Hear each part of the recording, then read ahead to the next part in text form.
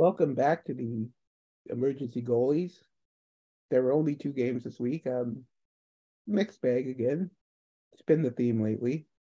The Blackhawks came back from a pretty bad showing against Vancouver and beat the Calgary Flames in a pretty impressive game. And then they went to Edmonton and got the doors blown off by a very good Edmonton team. So that's not a shock. But I'll just ask you, Michael, what do you think of this short Blackhawks week? Well, I think he summed it up pretty good. The team was coming off a couple of poor performances, especially against Vancouver, but the previous game in LA was apparently not very good either. Seemed like the coaching staff maybe got into the players a little bit, and they came out heavily motivated in that Calgary game and also playing pretty structurally sound.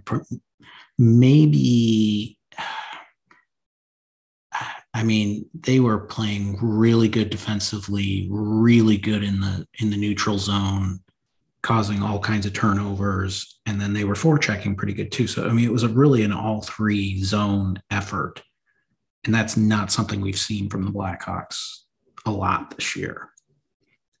So it was nice to see, and I definitely think they surprised Calgary a little bit too, especially with the way the Hawks had played in the previous games. But yeah, just a solid all around effort.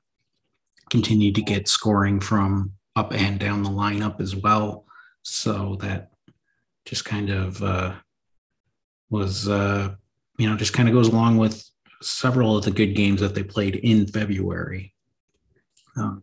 It was an up and down month, but more up than down. If I think they actually finished the month with a winning record, so that one definitely got filed in the good. But then, it was followed up by that Edmonton game. They stayed in it for a little bit, but once Edmonton kind of put their foot on the gas, it was over pretty quick after that. Edmonton they've got so much speed, they've got so much talent, and the Blackhawks they struggled to contain them.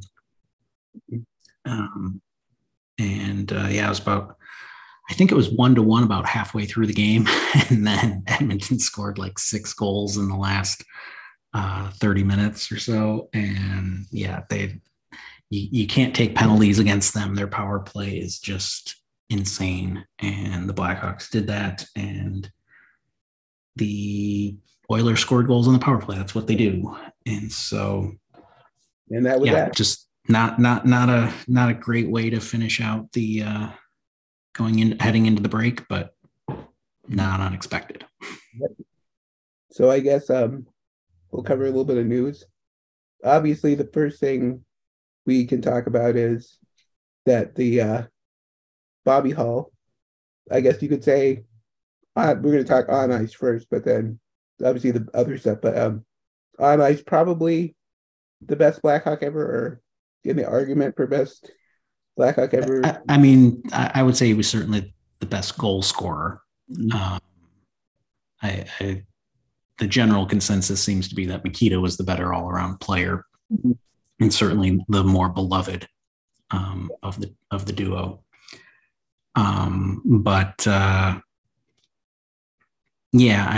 Obviously before our time, so it's hard to really comment too much on the on ice. Certainly was a player that changed the game. Him and Mikita with the curved blades on the stick. They were kind of the first ones to do that and popularize it in the NHL. And, that obviously led to greater offensive capabilities for all players, not just for those two. And so,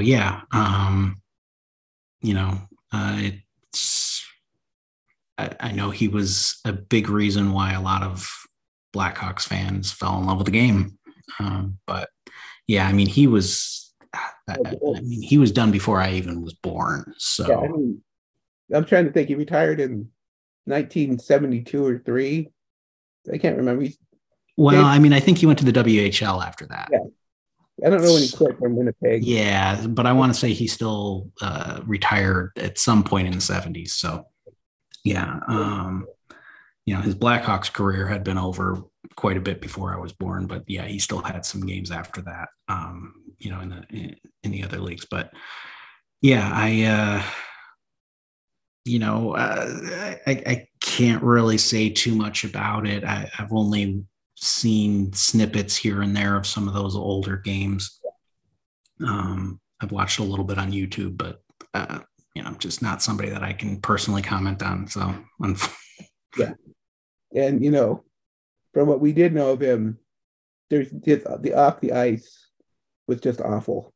yeah, the stories of abuse are pretty horrific. The fact that he was fairly unapologetic, from what I understand,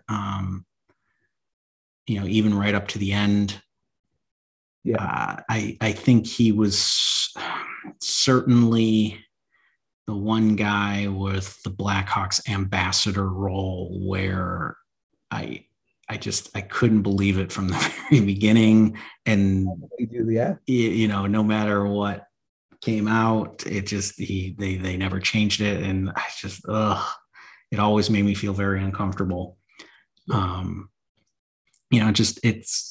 kind of like the same thing with, Patrick Kane from 10 years ago. It's like, I don't like this guy representing the team, but there's nothing you can do about it other than say that. exactly. And obviously there wasn't enough backlash with the Hawks for them to make a change in that capacity, but And certainly not something that I was ever a fan of. and I was thinking, I was thinking about it yesterday too. It's just, I think what the important thing for everyone to do is just highlight what a great guy Stan Mikita was. Highlight him. It seems like it. Yeah. Again, it's not something I can particularly comment on, but the general consensus seems to be that he was one heck of a guy and a good ambassador for not just the Blackhawks, but the game itself. Yes. Whereas Hull is kind of the opposite. But I don't think we need to say anything more about this because it's been all over everywhere. So yeah, and honestly, I didn't even catch the news until the day after. I had just kind of stayed off social media the day that he passed for no particular reason. It was just kind of an off day for me, and so yeah, I was kind of already playing catch up on it, and I'm sure I missed a lot of the not so fun back and forth regarding his on ice versus off ice reputation. So I was kind of glad that I just kind of missed out on that. yes. All right. So I'll move on. And now speaking of the Blackhawks now and possible trade things coming up, there is a very important move. The Vancouver Canucks traded Bo Horvath to the Islanders, and I just thought I'd ask you, what does this mean for the Blackhawks trade market? We had never really heard the Blackhawk or Patrick Kane attached to the Islanders in any capacity as far as rumors go. That was always something that I thought was a good fit, not just for Kane, but also just in the back of my mind, I always knew that Lou Lamoriello always likes his star players, and he likes acquiring them. He takes risks. He will pay premiums for them. And, that's what he's done here. And yeah, in the back of my mind, I was always kind of hopeful that that was maybe the best opportunity for the Blackhawks to get a pretty good deal on Patrick Kane. Obviously I still feel pretty confident that the Blackhawks will be able to pull off a deal for Kane. But yeah, it's just one more team off the market a little bit there. But That's okay. I mean, there's still opportunities there. And beyond Kane, I don't really know that the Blackhawks had anybody that the Islanders would have been interested in. So, Hmm. um, and then like I said, linking Kane to the Islanders is never something that I had ever actually heard from anyone but myself. So I'm not sure that they were ever a serious player for Kane anyway. Yep. All right. And obviously now the Blackhawks are completely off this week for the All-Star game, so Yeah. not much of a preview we have to do. I mean, No. I mean, it's going to be kind of paltry here. I guess they will before we record again next week. There will be one game against Anaheim. okay. Get to come back next Tuesday at home against the Ducks, which is, I guess you could say a big game in the tank. It's the two worst teams in the Western Conference squaring off. So it might be a good game. It could, it's evenly matched anyway. Maybe not so it's got that going for it. And yeah, it's just kind of, with the way the Blackhawks played in January, it's just kind of a Jekyll and Hyde thing where there are games where they show up, they skate hard, they do the little things that they need to, and if they get good goaltending, they're competitive and they've been able to finish off some games. But there's still plenty of instances, more so against the good teams, but even against some of the bad teams where, they just show up and it's either not a good effort or, their lack of talent kind of gets exposed. And yeah, so, it could very well be a 5-1 win or a 5-1 loss. It almost doesn't matter what the competition is sometimes with the way that the Blackhawks have kind of played. So hard to predict, but certainly a winnable game. That's right. Yeah, I mean, we already talked about the All-Star game. We're not really interested in that much, but some people will be, I guess.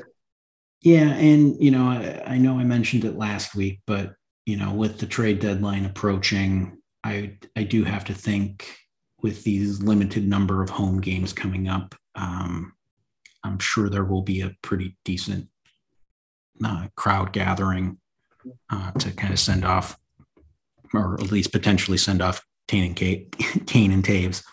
Yeah. So I would expect the building to be pretty raucous on Tuesday when they come back. And, that should, you would think, contribute to the Blackhawks playing well, which,